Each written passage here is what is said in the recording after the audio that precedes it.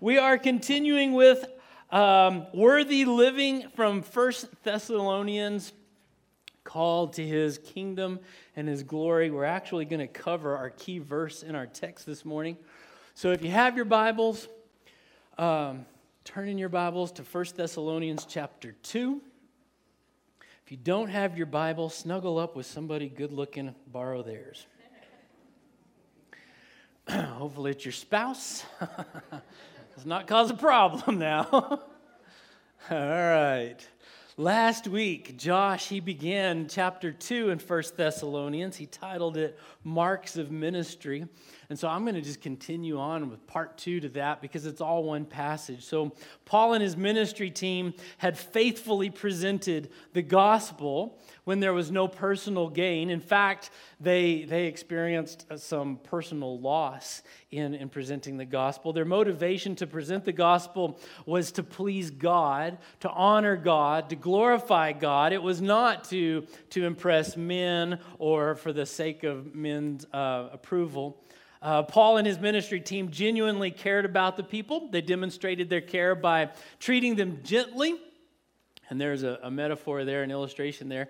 And inviting these people into their lives to examine and observe how they lived and to see how God had worked in their lives. And so that's a synopsis of the text that Josh covered last week. I'm not going to take a lot of time with it. So this morning we have Marks of Ministry 2.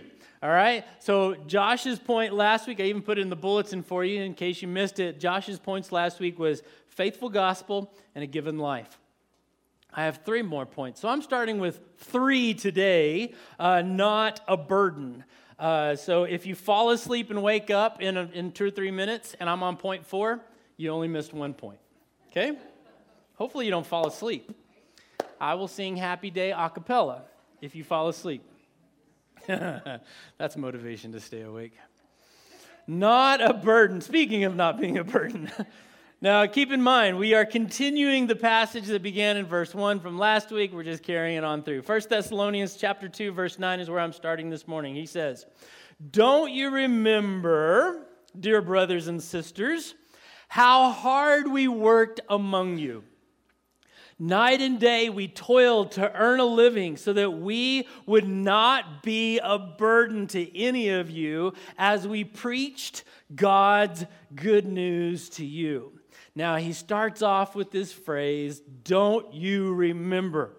It's a continuation of the passage. He's not changing topics. He's still on this whole thing of while we were there, we proved our lives to you. So he's calling their minds back to remember what you saw. Paul is saying we are being accused of all these bad things.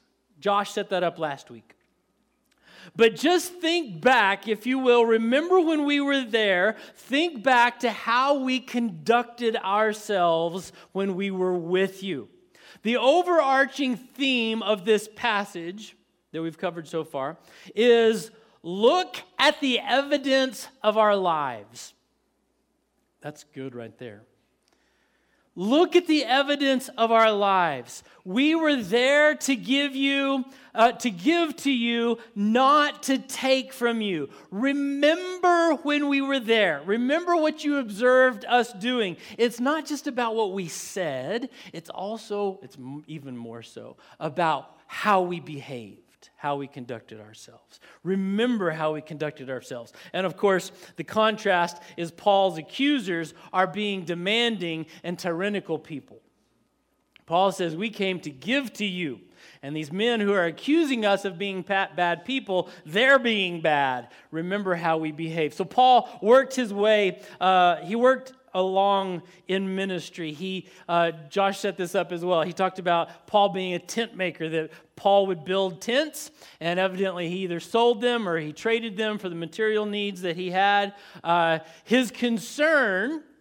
concern with his ministry team was to not be a burden on those with whom he was sharing the gospel. Now, right now, we're just getting our brain around the text, okay? So be careful of how far you take the application or where you take the application. We'll get there in a minute. His concern was to not be a burden on those with whom he was sharing the gospel. His main concern is to give the gospel and to give it with a right heart, with a right attitude, and with right actions. Probably all of us have heard of pastors whose salaries became a burden to the ministry of the church. You don't have to raise your hands. That would be embarrassing. Yeah, we hear about pastors that have exorbitant salaries and it limits the ministry of the church. That's not right. I have heard of pastors who communicate that the church, the congregation, owes them. They either overtly or covertly communicate, it's your job to feed me. Sometimes I joke about you inviting me out to eat, but typically if you go out to eat with me, I'm going to make an effort to pay because it makes me uncomfortable for people to buy my food. Not totally uncomfortable, so still invite me. I'm not here to be a burden, but hey, I'm available for blessings. I honestly heard a story of a pastor who said, you should do something to serve your pastor, like you could wash my car. Listen, you could not make me more uncomfortable than for you to come offer to wash my car. That's just weird. Pastors who communicate to any degree, it's your responsibility to take care of me. That really, really bothers me. And I think it's contrary to Scripture. That kind of behavior makes it clear that those men are more concerned about their own well-being than the church's well-being. Are you with me? You wouldn't agree so readily if you knew where I was fixing to take this application. Okay? That kind of behavior, take care of me. That kind of behavior makes it clear that those people are more concerned about their own well-being than the church's well-being. Now, if I could be as bold as Paul, I try to be as bold as Paul, but then I get in trouble. You know, he got put in Scripture, so he gets a pass on some of this. I'm going to tell you a little bit of my story, okay? Now, stay with me to the end, or you're going to think I'm bragging, and I'm not bragging. About 14 years ago, Diane and I opened a checking account. We put $250 in it of our own money, and we named it Desert Heights Church. That was the financial beginning of our church.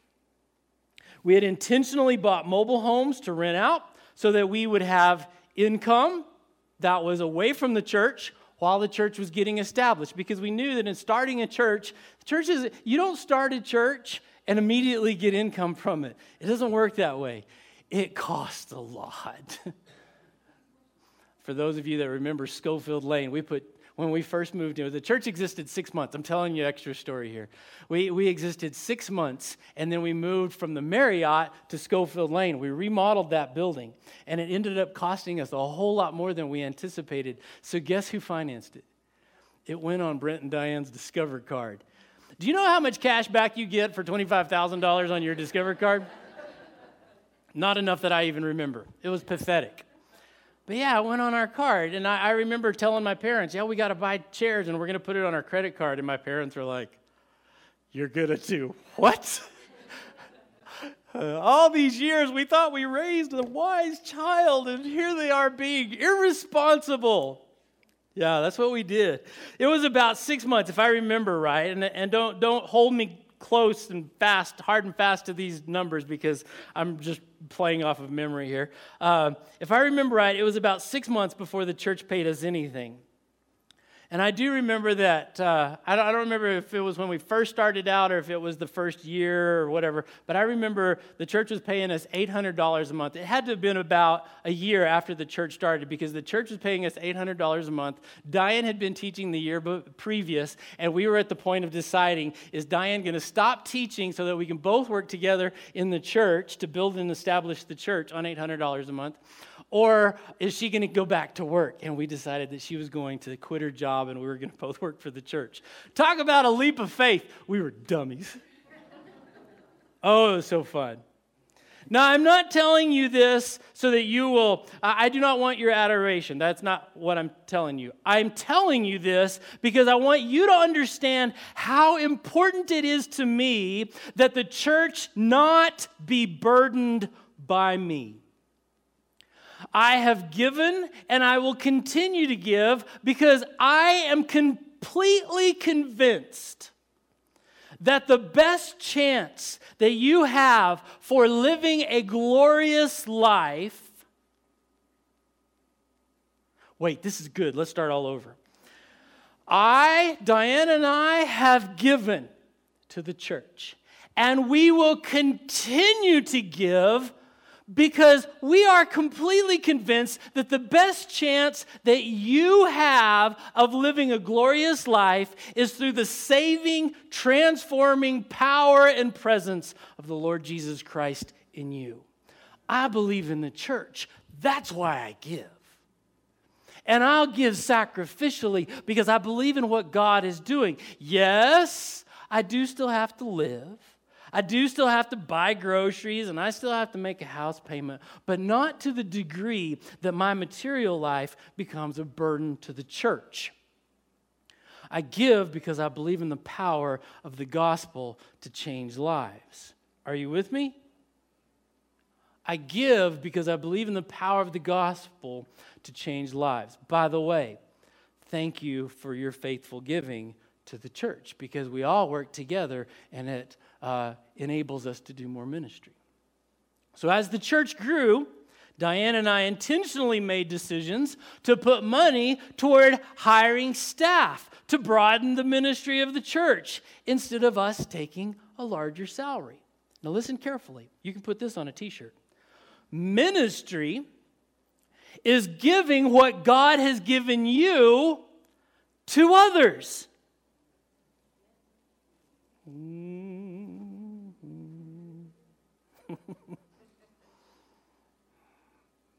Maybe it's not a very good t-shirt. Ministry is giving what God has given to you to other people. I'll tell you a side story because it's Memorial Day weekend, so we're going to kind of fluff a little bit. Before I left my previous job, Diane and I had come across the idea of flipping houses. And so we had read a book, and we had gotten all set up and prepared to buy houses and fix them up and flip them because I had the experience to do the carpentry work of it, and we're smart people, so we can do this. And we had really good credit, so pretty much the bank was happy to lend us money. So we had set up all the paperwork, and we had read the book, and we were all ready to do it. And just because of the way events transpired, it never happened. We quit our job at another church. I was on staff at another church.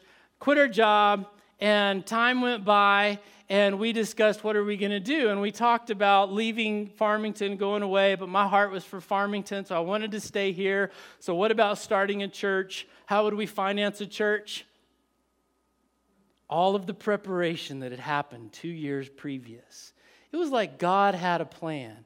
Brent, I have a plan of where you're going to go. So he gave us a gift, and he gave us knowledge, and he equipped us with the ability and a path for us to buy rental property and to rent it while we started the church. I didn't know where God was going the 2 years previous, but God knew exactly where he was going. God gave us a gift. He gave us 6 beautiful mobile homes.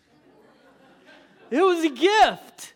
Now, we could have said, hey, retirement plan, cash these babies out. Instead, we took money that we had made off of a house, we invested it in mobile homes, created residual income, and now we have the ability to make money and to start a church and to invest money in the church. God gave us a gift, and we gave it. I'm not bragging. I'm saying that's what God does, and it's pretty incredible. It's beautiful what God does. So we work hard to give the gospel. Now, it's not just Britt and Diane. You guys know we have staff. We actually pay 5 people here at the church. But I'm just going to point out that Josh works hard. Since we're kind of short a staff member now, at least half a staff member. I'll let you figure out which one's a half staff member. Josh has had to pick up. He just has picked up. I didn't even ask him. He just picks up a lot of extra work. And so Josh works a lot of extra hours. I think sometimes I have to tell him, hey, we don't have to sleep here. We eat here a lot. Hallelujah. But we don't have to sleep here too, and go home and shower once in a while. Josh is a hard worker. Camille works hard. Sometimes I watch, I pay attention to our staff. I don't want them to get overworked. Camille has her hands full. She works hard. VBS is coming up. She's been working harder. I'm paying attention. And then I notice things like, actually Camille and Josh both do it. They pay for things for their ministries because we've tightened up on finances and we're being careful. And so Josh is giving Bibles to the youth. And I'm like, dude, we just gave $100 worth of Bibles away. And he says, yeah, I bought them. I found them online. Good deal. Gave them away. I watch Camille. She buys things for the kids ministry. And I'm like, you guys, we can use money, church money, for ministry things. It is in their heart. I'm bragging. Now I'm bragging. Your staff works hard and then gives their salaries back to the church for ministry. We work hard to give our time, our talent, and our treasure so that we are not a burden to the church. Now, hold on to your seat. It's fixing to get all real up in here. I just said we. I know, that's funny, isn't it? I should be dressed different to say that. I always say, act your age. Whatever.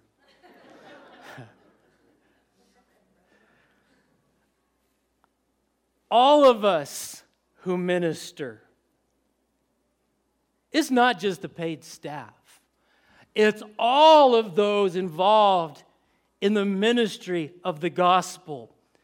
Paul challenges us as children of the Father that we should work hard for the benefit of the church so that we're not a burden to the church. Oh, that hurt. Maybe it didn't. I'll explain. Okay.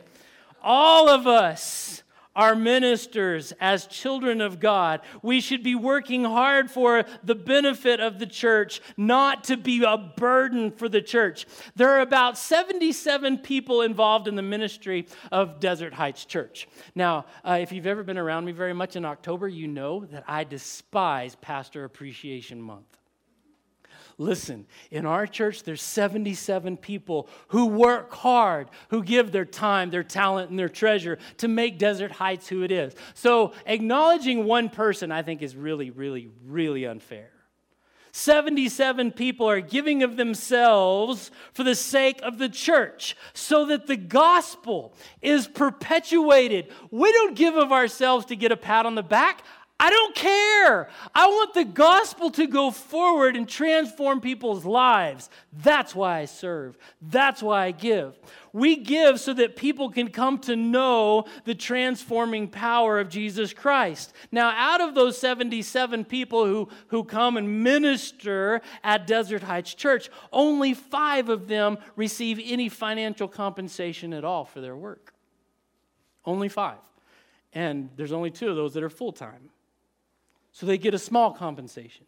The other 72 ministers, using that word really heavy, the other 72 ministers are giving of themselves just because they desire to see the kingdom of God move forward.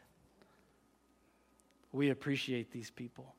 We appreciate these people who have it in their hearts to give to the kingdom of God and to not be a burden on the church.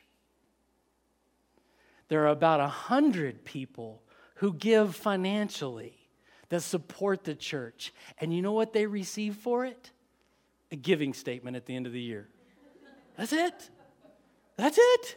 They don't get a cap. They don't get a t-shirt. They don't get a free sermon CD. They'd send them back to me anyway. They don't get anything. We just give 100 people supporting financially Desert Heights so that we can continue to move forward the kingdom of God. Ministers of the gospel of Jesus Christ Ministers, and I'm using it as broadly as we possibly can, ministers of the gospel of Jesus Christ are not a burden to those they minister to. There is a time to be ministered to. Hold on to that last statement. Here we go. There's a time to be ministered to. Don't get me wrong. People come. Sometimes they come and they receive ministry. They are healed. Maybe they've had problems from their past, problems from past churches, past relationships, whatever. People come in and they just need to be ministered to. Amen? I've been there before. You just need to sit and soak. Feed me for a while. However, there is a time for you to begin to minister to others. A time for you to work hard to give to others what God has given to you. See, I told you you wasn't going to like where this was going. Paul says we worked hard to not be a burden. As ministers of the gospel, we work hard to not be a burden. We need to find, you come, you get healed, you get fixed up, you grow, and then you begin to minister to other people. There's a time for you to work hard. We mentioned in the announcements this morning that Tim Valdez needs more greeters. Love to have some couples help us out with greeting. I know that Camille is in need of some teachers with the children's program. I know that Josh could use some help out with adult teachers. There are places for ministry. There's always more places for ministry. Until I haven't said this in a long time, but it just came to my mind. Until we reach the 53,000 people in the greater San Juan County area, in the greater Farmington area, that don't have a relationship with Jesus, there's a place for you to minister. There's a place for you to work hard. That's not really the sign-up slogan, is it? Join us, work hard. No, actually, I was thinking of taking the boat to the lake. I was going to do some ministry out at Lakeside Assembly. Hallelujah. Mm-hmm. Ministers are not a burden. They are a blessing. We're a conduit to give God's blessing to other people. Point number 4. If you just woke up, you missed 45 minutes of my message. Verse 4, consistent character. Stay with me. Here we go. Consistent character. This is important. Ministers are not a burden to the church. Number 4, they have consistent character. Verse 10, you yourselves are our witnesses. Paul is nailing this down. You saw our lives. You yourselves are witnesses, and so is God. So don't start fudging your memories, because God knows what he saw too. He's putting it on pretty strong. You yourselves are our witnesses, and so is God, that we were devout and honest and faultless toward all of you believers. Now, previously, Paul has said, we shared our lives with you. You saw our character on a daily basis, both publicly and privately. You had an opportunity to witness our character. You saw who we really are. Paul uses 3 words to describe this. They have overlapping meaning: devout, honest, and faultless. You may want to write this down, because this is a little bit interesting. This is the interesting part of my sermon. So write this down. Devout, honest, and faultless. They overlap in meaning, but here it is. Devout refers to their conduct in their relationship to God. Conduct in relationship to God. Devout. They did their soap every day. They made sure they had time to read Scripture and pray and to spend time with God. Their relationship with God. They were devout. Honest refers to their behavior toward other people. In their dealings with what this verse tells us, all believers, they were honest in their dealings. They didn't say one thing and mean another. They were honest. And then they were faultless, which refers to general conduct. Just in their general behavior, they were without fault. That's pretty incredible, isn't it? It's a pretty high standard.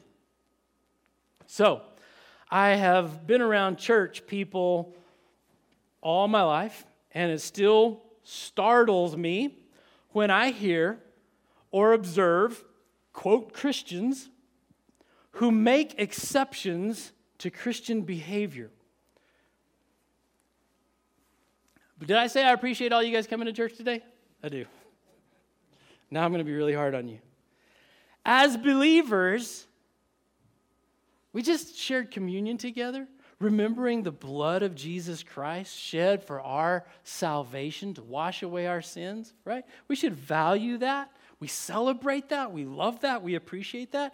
As believers, there is no justification. Everyone say no justification. For willfully or deliberately sinning.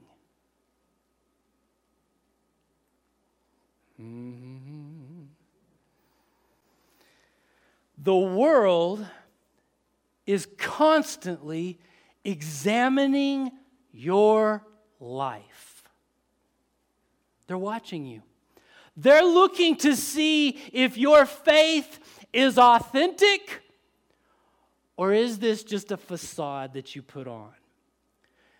I've told people in parenting classes, everybody has a different style of parenting. Scripture doesn't give us the 1, 2, 3s of parenting. But I do know this, having raised, I'm 90% through raising teenagers, and then we're on to, raising young adults. Consistency is king. Consistency. Doesn't matter what your rules are, just be consistent with the rules. Because if you have inconsistent rules, you create problems with your kids.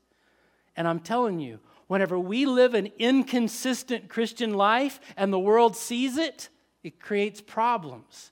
When we live consistently the character of Jesus Christ, then people see that this is authentic. Anyone can be nice for a limited amount of time. Don't look around right now. You know that one person you just want to look over and be like, I know who you are. You can be nice when the situation calls for it. But when the test comes and things go wrong, when life gets difficult, how do you behave then? Will you continue to conduct yourself in the character of God and exhibit the fruit of the Spirit? Or will you conduct yourself like every other sinner? Because I've heard people say it before. Well, so-and-so did such and such, so I just told them. We take our Christianity off, set it on the shelf, be a sinner for a little while, and then we come back to our Christianity. And we expect that we have not tarnished our witness to a lost world. Paul says, we were there, you examined our lives, we were faultless, we were devout, we were blameless, you examined our character, and we consistently exhibited the character of God. So you know that what is in us is real. Church, we can't be cavalier about our character and live in the character of Christ when it's convenient, and then live like a sinner when it's convenient to live like a sinner. It's not the way it works. Not the way it works at all. Consistent godly character demonstrates God's work in our lives. And if that's a struggle for you, you need to work on the devout part. Find time to spend time with God, reading Scripture and praying, because until God transforms your heart, you'll always struggle with the Christian character. That was extra, by the way. So give extra in the offering. Okay. Point number 5, and we're gonna, we have one more video to show this morning and share a giving opportunity. So I'm gonna try to hurry and get us out on time. I don't want all those Sunday school teachers after me later. Number 5, fatherly encouragement. This is my Father's Day message. So all of the fathers that are here today, you can skip out in 2 or 3 weeks. Whenever Father's Day is, you can go barbecue or whatever you do on Father's Day. It's always interesting to me. On Mother's Day, we go to church with Mom. On Father's Day, we go to the park.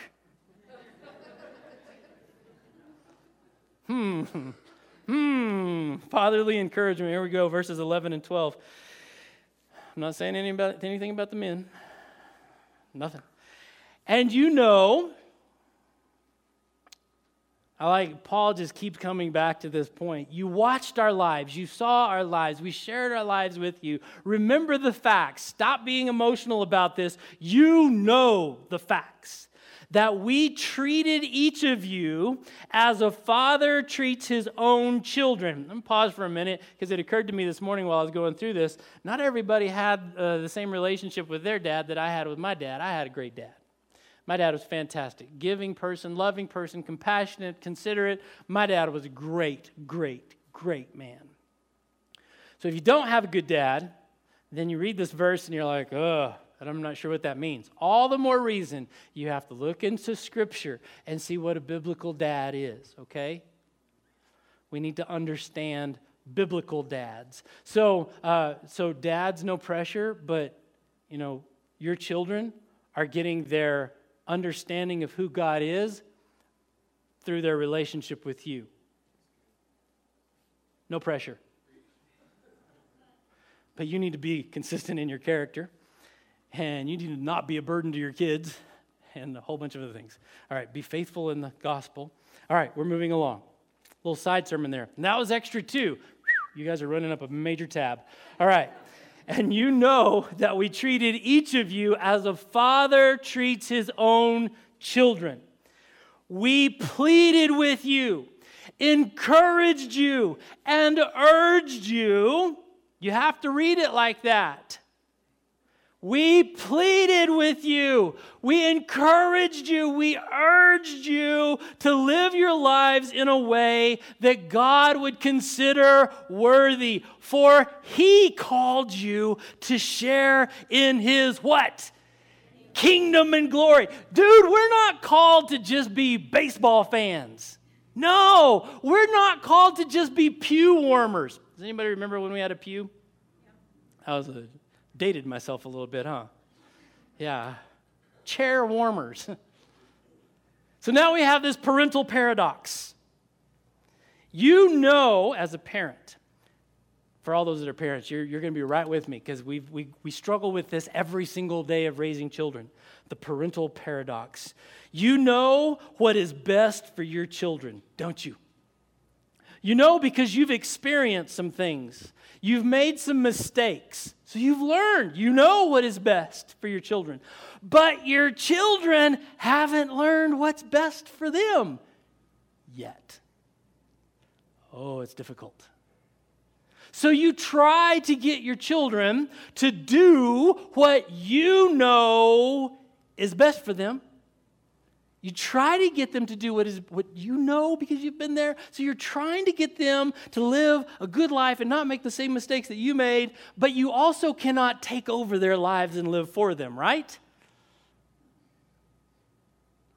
Yeah, that's it. Right is the correct answer. Some of you are like, oh, Brent, you have no idea. Yeah, I know. I see some of you trying to take control of your kids. Whew, scary.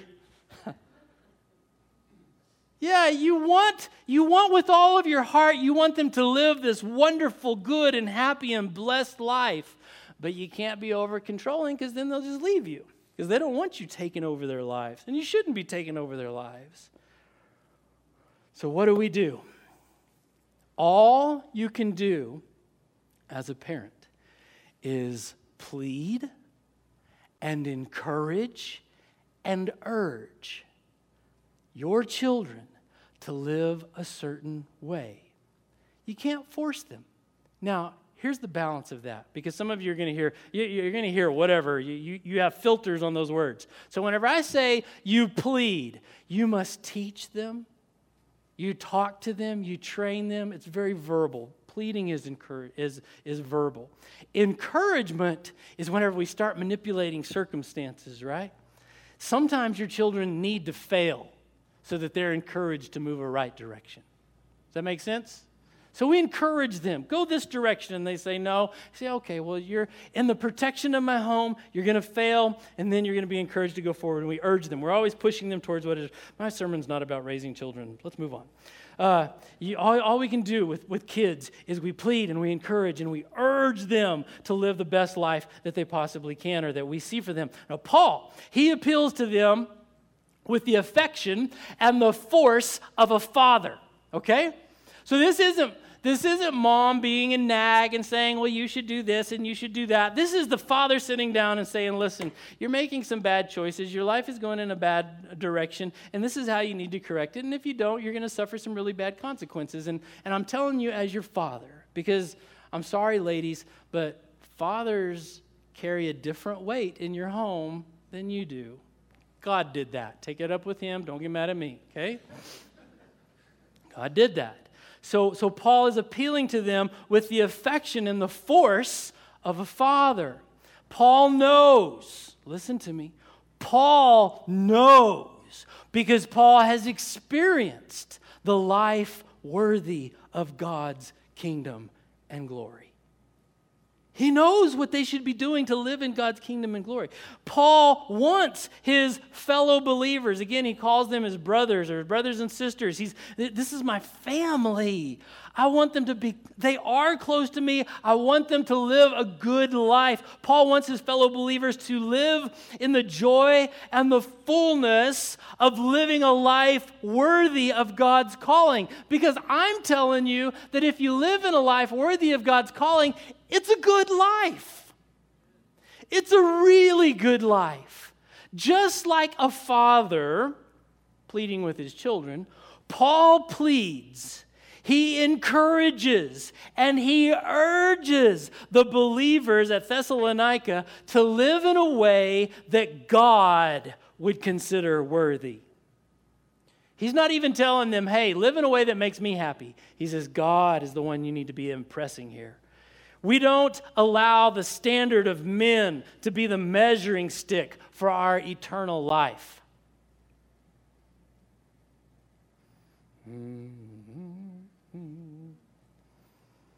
We do not allow the standard of men to be the measuring stick for our eternal life. I've been around church long enough to see how the morality of the church sways with the morality of secular society. I have a little bit of a soapbox here. Makes me want to yell. Secular society sways a certain direction and the church adjusts to accommodate men. This is why you, not me, it's my job to be in Scripture. This is why you must be in Scripture so that you know God's standard. You're not living to please me. Well, that's good. You don't live to please me. I do care. I care a lot that you live to please God because His standard is the one that counts. Whenever society shifts their morality, the church needs to go to Scripture. Not say, well, we have to accommodate these people because now they believe differently, and in order to reach them, we have to compromise the gospel. And, if we open our arms broad enough, we'll embrace the whole human race and be far away from God. And what have we gained? Not a thing. A bunch of bad friends. Okay? We don't allow the standard of men to be the measuring stick for eternal life. God is who we are living for. The entire world may be watching, but it is only God the Father that we live for. Are you with me? So, ministry, back to this broad definition of ministry, which is all of those of us who want to minister the gospel of Jesus Christ to other people. I'm giving you the fatherly eye. That's all of us in this room, isn't it?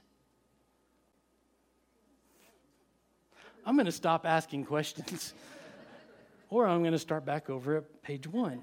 I'm kidding. I like my finger to turn the page on my iPad. Do you know what a mess that makes?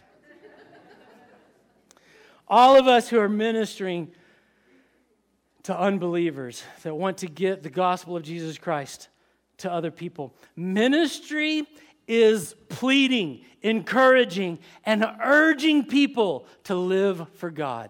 That's what it is. We cannot manipulate, because it happens in churches sometimes. We cannot abuse. We can't even criticize. I know, I'll answer my own altar call later. because I like to make fun of people, People sin, and I just want to be like, dude, you are so stupid. You keep banging your head on a wall, and then you're like, oh, that hurts. Well, duh. He's still working on me to make me what I ought to be, right? The song. I'm still stuck in children's church. I'll get there one of these days. We cannot manipulate, we cannot abuse, we cannot criticize. Our job as ministers in the kingdom of God is to plead, encourage, and urge others to discover the goodness of living worthy of God's calling. That's pretty incredible, isn't it? We get to introduce people to the forgiveness of Jesus Christ and the eternal life that He provides for us and introduce them into the kingdom of God. That's pretty cool. Now, sometimes people push back. Sometimes people, they're like, Brent, I don't want what you have. It costs too much. Yeah. You give a temporal life for eternal life. It's a new math. It doesn't work. Sometimes people push back. I don't want it, Brent. Okay. But I'm still going to encourage them. I'm still going to push them and urge them. Sometimes people listen and they grow. That's the crux of being a father. Sometimes your children listen to you, and sometimes they do not listen to you. Sometimes they learn and they learn from your instruction. Sometimes they don't listen to your instruction, and they have to go out there and do it on their own, and it's difficult for them. As ministers, all of us as ministers, we have to be patient with those people that are not ready to come to Jesus. Because I think that all of us experience it to some degree where we've prayed for an unsaved loved one for a long time. We've presented the gospel to them and they keep pushing back. And at some point you're like, forget Christian character. I'm going to grab this person by the throat and shake them until they accept Jesus Christ. No. It doesn't work that way. Regardless, because we love them, we keep pleading, we keep encouraging and urging them to live a life worthy of God's calling without us abandoning the life worthy of God's calling. Does that make sense? Now, I was raised in a home where there was a lot of encouragement, a whole lot of encouragement. Diana and I have tried our best to raise our kids with a lot of encouragement. The result of raising your kids with a lot of encouragement is that they think, as they get older, they start thinking that they can do just about anything.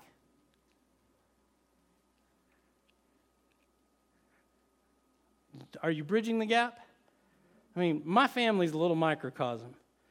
In the kingdom of God, if we encourage people towards salvation, the cross of Christ, forgiveness of sin, and eternal life, they'll start thinking that they can be forgiven and have eternal life.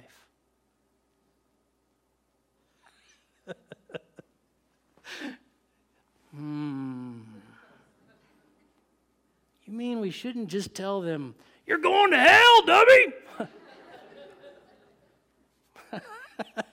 Yeah, because whenever we tell them that, they get a lot of hope out of it, right? No, we plead with them, we encourage them, we urge them towards forgiveness and towards eternal life. And one day they say, you know what, I think I can accept Christ's forgiveness, and I think I can become a part of the family of God. I think that there is no obstacle too great. There's no discouragement too discouraging. There's no fear that paralyzes us from moving forward in our relationship with God. Does that make sense? And if anything I did that I think I would be pleased with as a parent is that I always told my kids, you do whatever you want. And if you want to do something stupid, I'll let you bear the consequences of it. And next time you'll want to do what is wise. And we've kind of lived that way. So we've made some mistakes along the way, and we course correct, and it's good. But my kids think that they can conquer anything. They'll try. They won't be paralyzed by fear. They won't be discouraged. They won't let little obstacles overcome them. I like my family. I'm pretty proud of them. In Christianity, well, you can't do that. You can't do this. You can't do that. Why can't we just be encouraged in Jesus and why can't we talk about Jesus washes away our sins? He gives us eternal life. I'm kind of going crazy this morning. All right, in the family of God, we have the responsibility of fatherly encouragement. That was my segue there. I botched it all up. In the family of God, we as ministers have the responsibility of fatherly encouragement. It is often easier to correct condescendingly, angrily, or abusively. I think sometimes we even justify that anger is more effective than encouragement. Did y'all hear that?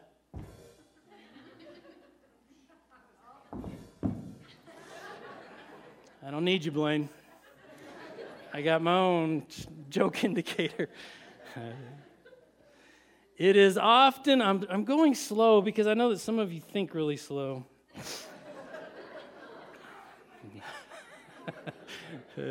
I'm encouraging you to listen faster. All that anybody's going to remember this morning is Brent dancing around on the platform. It is often, just to play the cymbals behind me, it is often easier to correct condescendingly, angrily, or abusively because we justify that anger is more effective than encouragement. Now, anger will fix the situation immediately, but it doesn't fix the character. There's so much more we could be teaching here, but we just got to keep going on. As ministers of the gospel of Jesus Christ, all of us, we spend our lives pleading, encouraging, urging all of those around us to live in a way that God would consider worthy. For He has called us to share in His kingdom and His glory. Fantastic passage of Scripture. This is no small thing that God has called us as ministers of the gospel to. Now, I'm going to recap here. He has called us to, Josh covered it last week, be faithful to the gospel. Number 2, to share our lives. Number 3, to not be a burden to others. Number 4, to be consistent in character. And number 5, to offer fatherly encouragement. Now, let's bow our heads together. Father, we love you, Lord. Thank you for your mercy and your grace. We thank you for your word. Lord, I thank you for a church that sees the need for ministering, for reaching out, for giving to others what you have blessed us with. Lord, I pray that all of us will be aware of the lives that we live and that our lives are being examined. Lord, that you would, that your Holy Spirit would just be ever present with us as we guard our examples, as we guard our testimonies to a lost world, Father.